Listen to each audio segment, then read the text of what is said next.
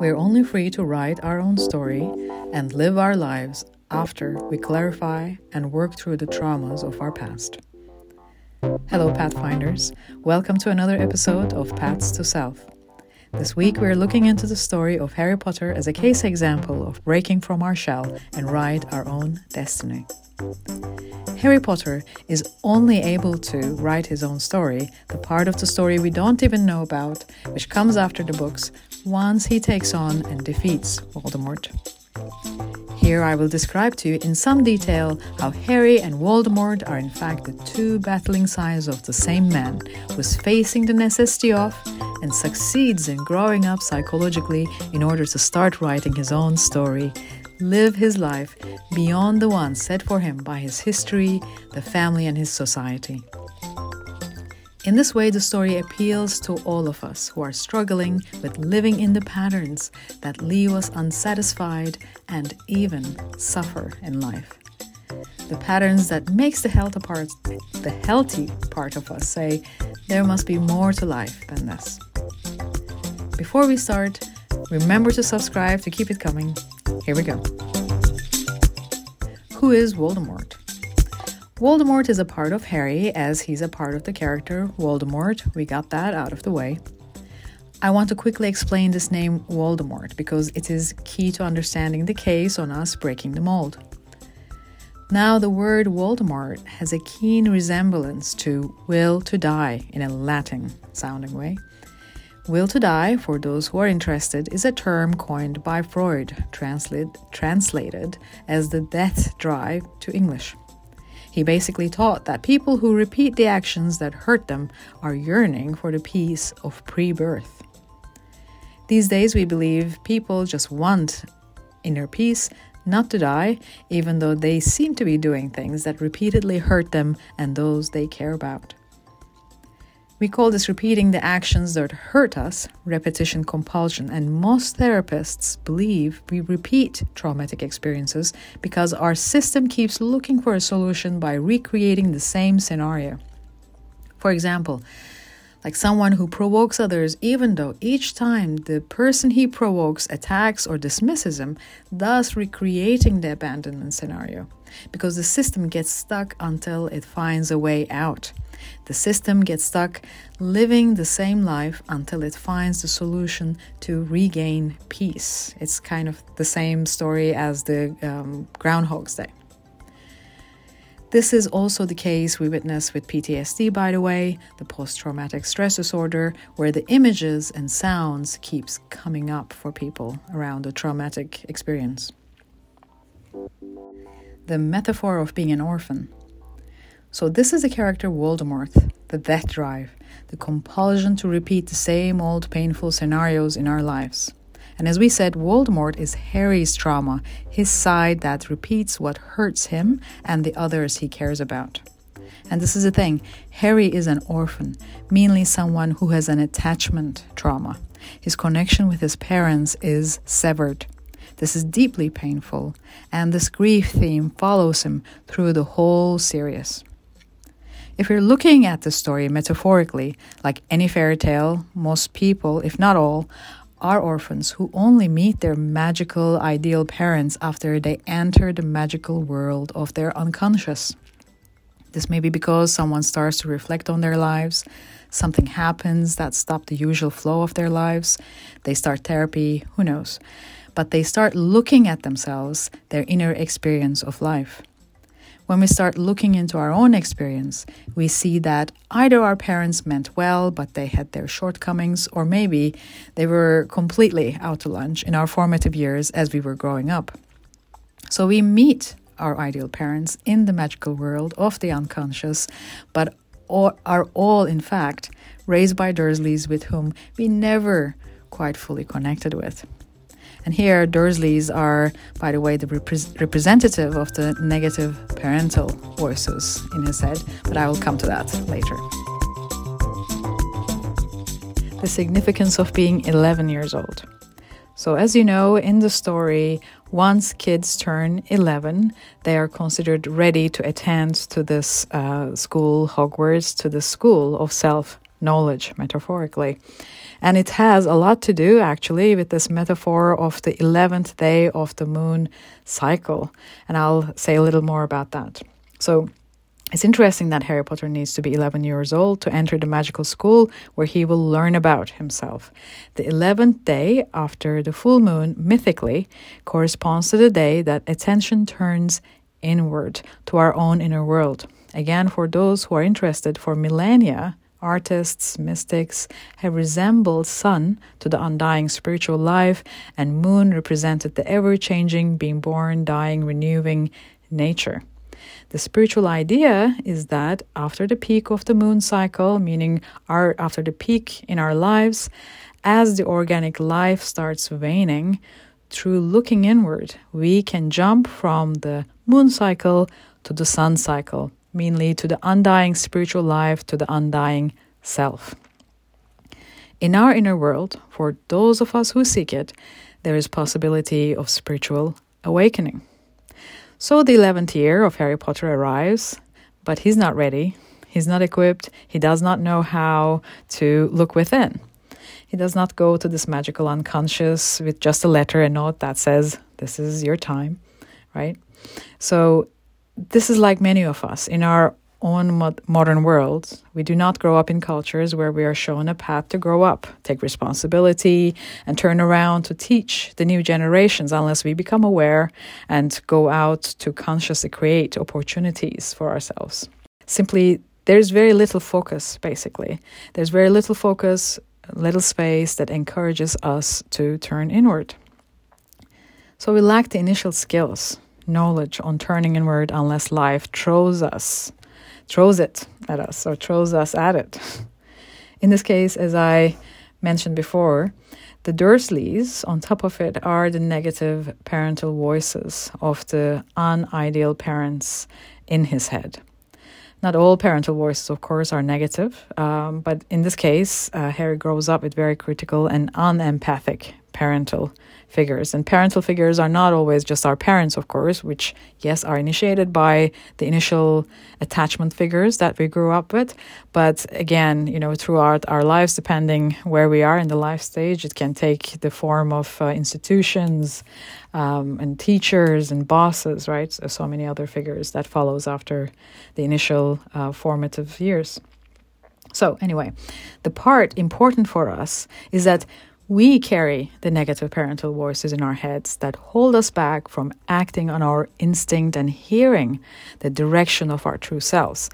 The negative voices, meaning the Dursleys in this case, keep running away from the call, keep snatching Harry away, and Harry does not get on with his personal inward journey until finally a giant kicks down his door, breaking these voices, the Dursleys' last hideout, and exposing Harry to the perfect storm raging in his life on being a psychological child. Until we step out that door, that defensive door, we are all yet the psychological kids living under the roof made for us by our parents with their critical voices in our heads. Again, this is a metaphorical black and white, good and bad story. Most of us do not have only bad and critical adult figures growing up, and the voices are not all critical. But here, to make a point, Dursleys are almost all critical and nothing else. Going back to us, we only start growing up once we hit this metaphorical but inevitable 11th day of the moon in our lives and are called to look inward and make sense of our own experience. Once Harry becomes his own person, questioning all his previous assumptions about life, only then he meets the magical ideal parents, guides, cool outcast older uncles and aunts, friends, and builds his own community beyond being his elder's sidekick. This is the family he owns and forms for himself as his true self. In our case, this new magical community may, of course, include our parents that we were unable to connect with before we woke up as well. And once Harry finds out this world where he truly feels he belongs to, then he has real motivation to stand up to Voldemort. Again, the word Voldemort, the will to die, the death drive, as Freud puts it, is the psychological term that describes compulsion to repeat a trauma scenario, actions and attitudes that keep hurting people around us, but mostly ourselves. Yeah. So Harry decides to take on Voldemort because it threatens his magical community that he has formed and his relationships with this community, and neither he nor his destructive side, Voldemort, can live while the other survives. So this is the core part, guys. I told you before that Voldemort and Harry are the two sides of the same person. Now that Harry is aware of this destructive side of himself, he cannot turn a blind eye to it and let it wreak havoc in his magical community. He has to take this destructive character, the side of him that is the compulsion to repeat destructive actions, down. By the way, destruction on our lives is not always an aggressive action. We may well be destroying our lives by always saying yes and constantly dismissing ourselves, right? Then, if we are doing that, we're very likely going to be very resentful and feel helpless in our lives, which does not set the basis for the intimate and healthy relationships either. So, the Voldemort action in our lives does not have to be an aggressive action. Feeling ready. Harry has a hard time to feel ready to tackle this side of himself that is destructive after he first becomes aware of it. He does not feel strong or equipped enough for a long time. It is as if this role of being a hero is put on him, right, by the magical community as soon as Voldemort picks him as his nemesis. So as we are all metaphorical orphans raised by the Dursleys, meaning none of us are immune to attachment trauma, each one of us is marked by our own Voldemort, our own compulsion to repeat hurtful actions we experienced early in our lives. And we also feel that this is unfair and we did not choose this hero role, that life, the family we're born in, the situations, the culture put on us, right? We're only fully motivated to take the responsibility of monitoring and managing our self-damaging, self-sabotaging tendencies after we consciously witness and accept the destruction of these actions in our lives. At that point, it is not about waiting for the community, our parents to get off our backs, or our Voldemort, our self-sabotaging ways to disappear on their own, right? It's us taking this task on. We take charge and responsibility of our lives and deal with our own self-dismissing and damaging attitudes and actions. And Harry starts with all the Horcruxes where this repeating compulsion left a mark, meaning the relationships and parts of his life that are affected by his compulsion to repeat destructive actions.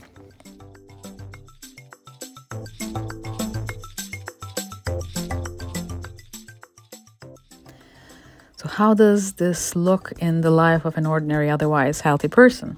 For example, if you have a habit like indecisiveness, say you cannot commit to a career or relationship, or maybe you have both, but you're stuck in a loop and life increasingly is becoming duller and career relationships are getting unsatisfactory, right? So this is an example of a very ordinary Horcrux where our ongoing indecisiveness, a symptom, an effect of our original trauma, leaving a damaging mark in our lives. And by not committing to one thing, so never being able to start and live the life we're guided to by our inner selves, is allowing our trauma to live on in a different form and preventing us from fully living. Thus, this is the prophecy again, right? I cannot fully live while my trauma is still thriving unchecked. Until almost the very last movie, Harry is not fully taking on the hero role himself, and it is either his compulsion to repeat Voldemort catching up with him and stirring the plot, or his friends turning to him for help, like forming the Dumbledore's army. Right? His is a very self-fulfilling prophecy of a born hero until he himself decides to join in at the last movie and takes Voldemort on.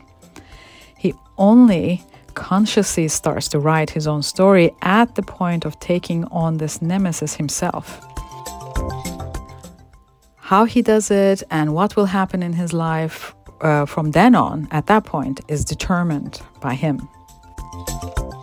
I do hear it often. I'm sure you heard it too. You might be saying it yourself. You know, it's very common to take this perspective of, why should I be the one to understand all the time? Why should I, what can I do? Yeah, this is all her, his, their fault. They need to change for me to have peace, right? We may not be doing it all the time, but we all do this from time to time. And the point is not who started it or whose fault it is at this stage. It's more about what will happen to you, your life, and to the relationships you have if you do not take on this problem. So it's about, can you afford to not do something about it? And Harry is not doing it for others, but himself. From then on, he can pull all he has learned about life into use and conducts himself according to what he sees as best for his life. So what has he learned is best for his life, and what might make sense for us? What he has learned, for example, is that fame and fortune is not what he's looking for. He had both since he was 11, and neither gave him peace or guaranteed love and care, which was freely given by, but was not enough to revive the relationships he has lost with Dumbledore and Sirius. And he did not hold on to either of the Deathly Hallows except for his family heirloom, the cloak, just as his ancestor Ignotus did in the fairy tale. He has learned not to tempt fate and instead chose to live fully the life he has. He did not try holding on to what was taken from him, his childhood with magical ideal parents, or playing to his fame and courage, dominating, being in control of it all at the expense of living in relationships. He learned those were all a ruse set up by fate, and instead it was the biggest blessing to live a healthy and peaceful life with loved ones, with the time he has on earth. Unlike the part of him that is willing to dismiss the value of any other life than his own in order to control all and live forever, Voldemort, Harry has people he loves and cares deeply about and chooses a finite, precious and peaceful life with them. This is what he learns is best for him and chooses to write his story once he finally takes Voldemort on himself. In summary, Pathfinders, this episode we looked into the story of Harry Potter as a case example of breaking from our shell to fulfill our destiny. I hope it piqued your interest and I was able to give you some points to ponder. And I described how Harry and Voldemort are the two battling sides of the same man who is facing the necessity of growing up psychologically in order to start writing his own story. And more than a story, in order for him to live fully and make the most of his life beyond the story, once set for him by the family and society. I'm glad you stayed till the end. I'm very happy to share this time with you. I'll see you in another episode. Please subscribe to get more of these episodes as they come up. Stay well and connected, my friends.